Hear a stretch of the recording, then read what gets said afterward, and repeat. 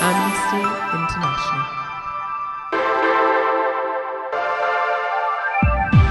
Welcome to the Amnesty International podcast. It's been the season for elections. Côte d'Ivoire, Myanmar, Egypt, Haiti, Azerbaijan. The list goes on. But in many countries, the election process can also prompt some of the worst abuses. Demonstrating, criticising the ruling party or even distributing leaflets can prompt authorities into heavy-handed action or even warrant time behind bars. Today was a peaceful demonstration, but as usual, their violence was used again against us. We take a look at the pressures opposition groups in Egypt faced in the run-up to the recent elections. Then, staying in the election vein, we have an interview with Aung San Suu Kyi, finally freed after elections concluded in Myanmar.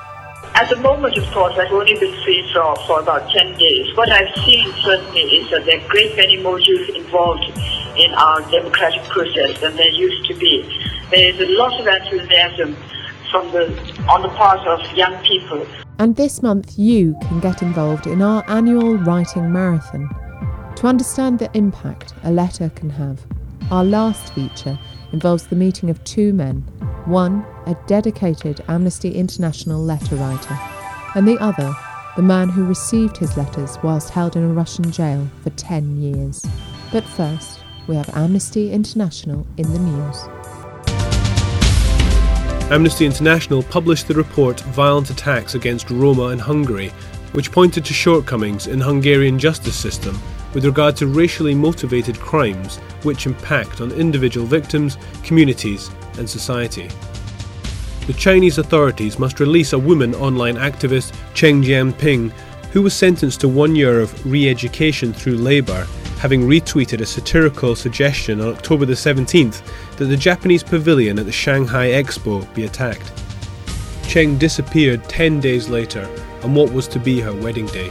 Her whereabouts unknown until weeks later when it emerged that she had been detained and sentenced by local police. Amnesty International and Mexican actor and producer Gael Garcia Bernal launched a series of films depicting the flight of irregular migrants in Mexico. The 4 films, called The Invisibles, recorded the journey of hundreds of migrants from the border between Guatemala and Mexico on their way to the United States. The premiere of The Invisibles coincided with the start of this year's Global Forum on Migration and Development, taking place in Puerto Vallarta, Mexico. In his memoirs, former President Bush admits to having authorized the use of torture. Amnesty International urged a criminal investigation into the role of the former president and other officials.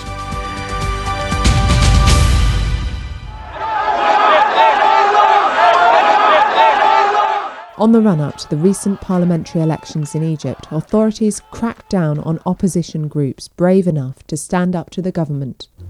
Malcolm Smart, Amnesty International Middle East and North Africa Director, spoke to us before the elections. Well, I think the outside world looks at the election and wonders from the outset, with the state of emergency in force, is this a level playing field? The pattern has been one of increasing clampdown on opposition voices. Certainly the Muslim Brotherhood and their supporters there have been waves of arrests of some of those, but also of other opposition movements that have sprung up and are calling for change, for political reform in Egypt. They too have been targeted. The state of emergency, in place since 1981, gives the authorities extraordinary powers to ban demonstrations, to stop and search people, detain them, and to try them before special courts. And it has been used repeatedly to suppress and repress opposition voices.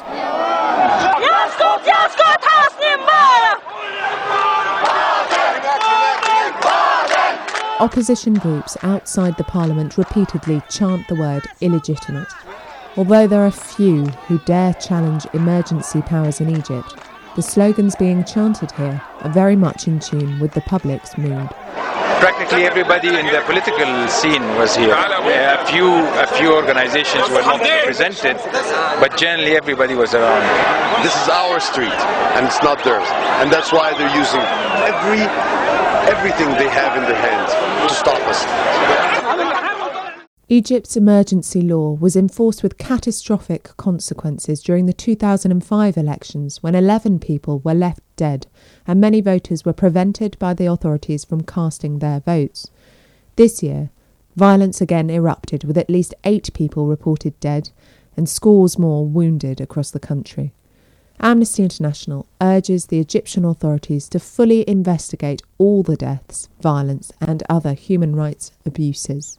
I think this is the opportunity for the Egyptian authorities to show that they uphold the rights to freedom of expression and association and assembly, and they do so without discrimination. We have no rights here. There is no law. There is no law. It's only the power law.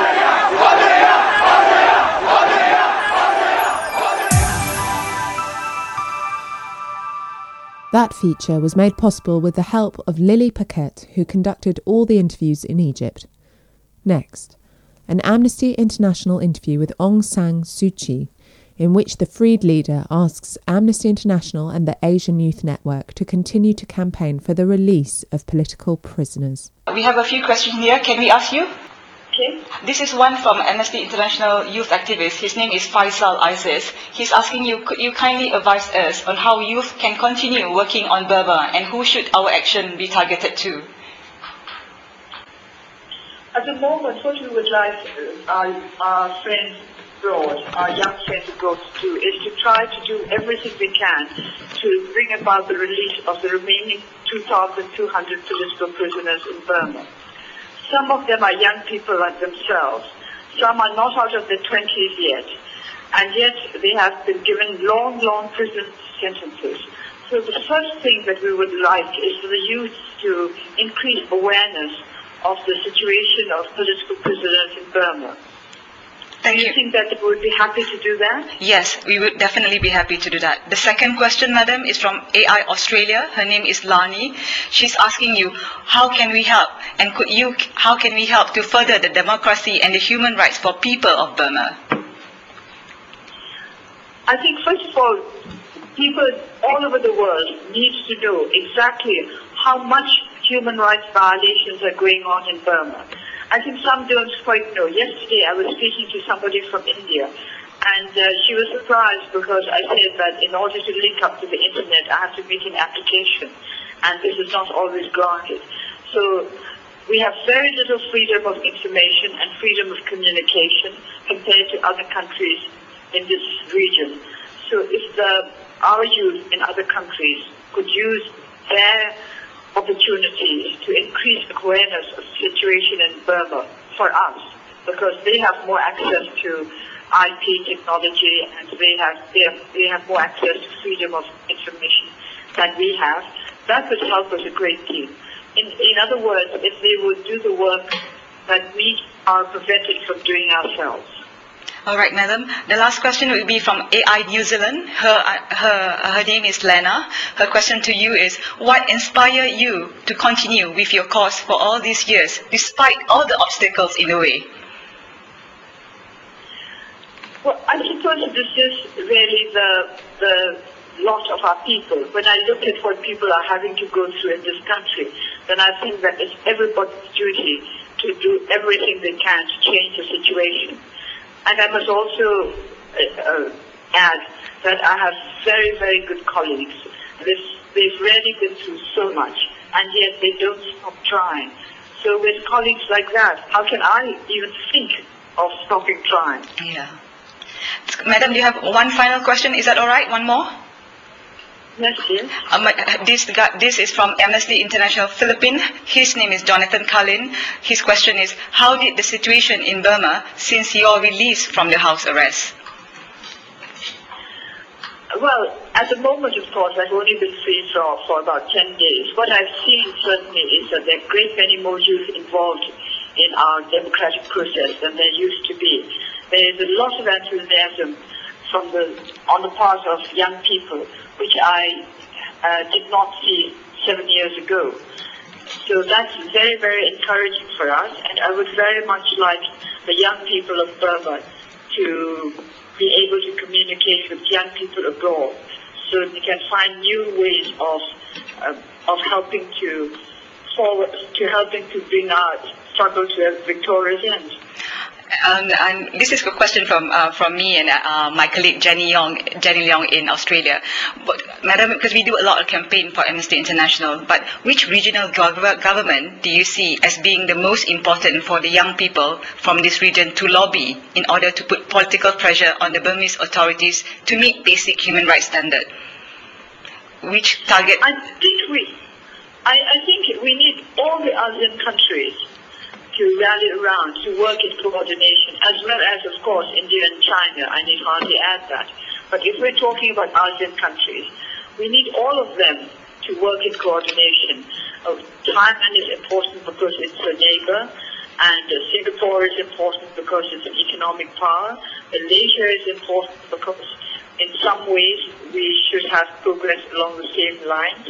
And Indonesia is important because Indonesia used to be a military dictatorship. Yeah. And then the Philippines are important because it's a democratic government with a president at present who's very, very sympathetic to us. So each ASEAN country is important in its own way. And what I would like to see is for the youth of those countries to be united in an effort to help us in Burma. Madam, thank you so much from Amnesty International Malaysia and Amnesty International Australia and all the youth network in the region and all the youth and who are really working hard for the release of Burma political prisoners and hoping that we will see a better future very, very soon. Thank you very much, Madam. Well, thank you. What I would like to see is a group of ASEAN youth coming to visit us here. We will do. If you could possibly arrange it. We will do. It's very good. Okay, everybody want to say hi to her? Hi!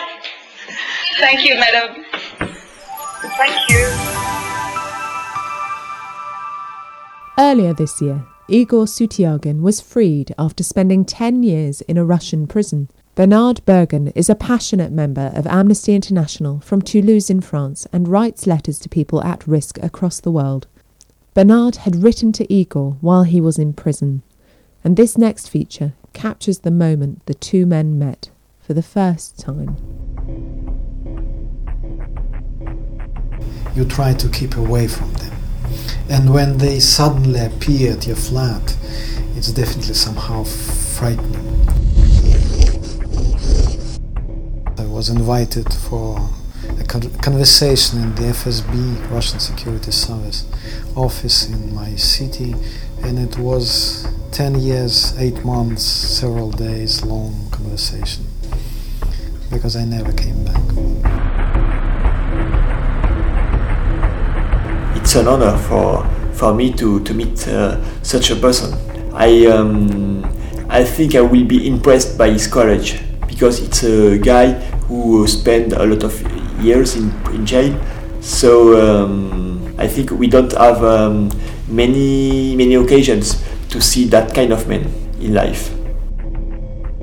There is no such thing as good morning. Each morning in prison is very bad thing. Is the probably worst time in the day.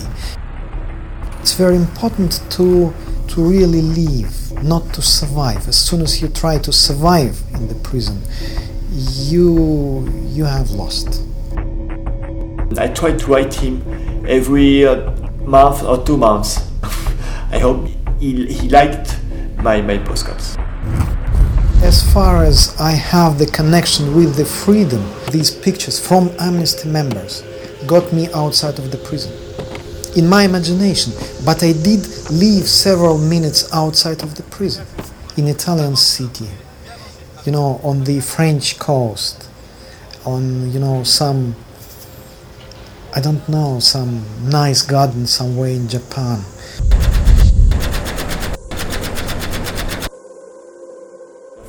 Bernard, good afternoon. Good afternoon. Nice to meet you, Igor. Yeah, it's very good to see you. Yeah, very good to meet you. It's a good pleasure to see you.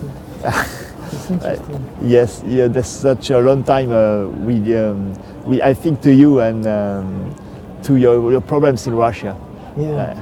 It's very good to meet you personally, because now I finally have the possibility to say my thanks really personally.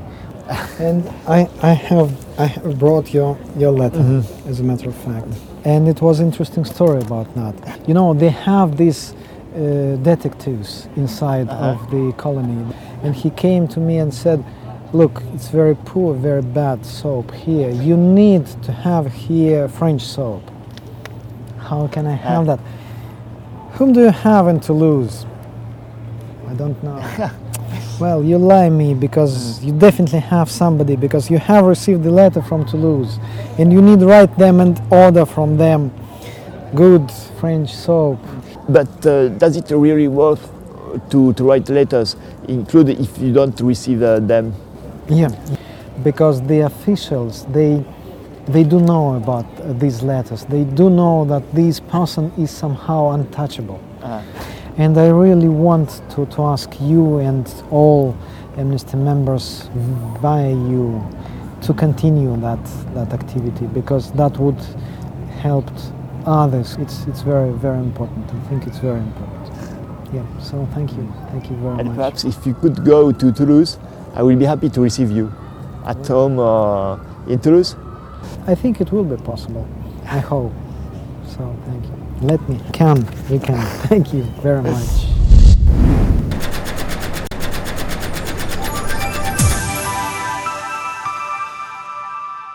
Words change lives. Please join our global letter writing marathon. To find out how to take part, visit amnesty.org. And even if you don't manage to join the marathon this month, check out all the other ways you can get involved through our Global Activism Centre. Thanks for tuning in, and bye till next time.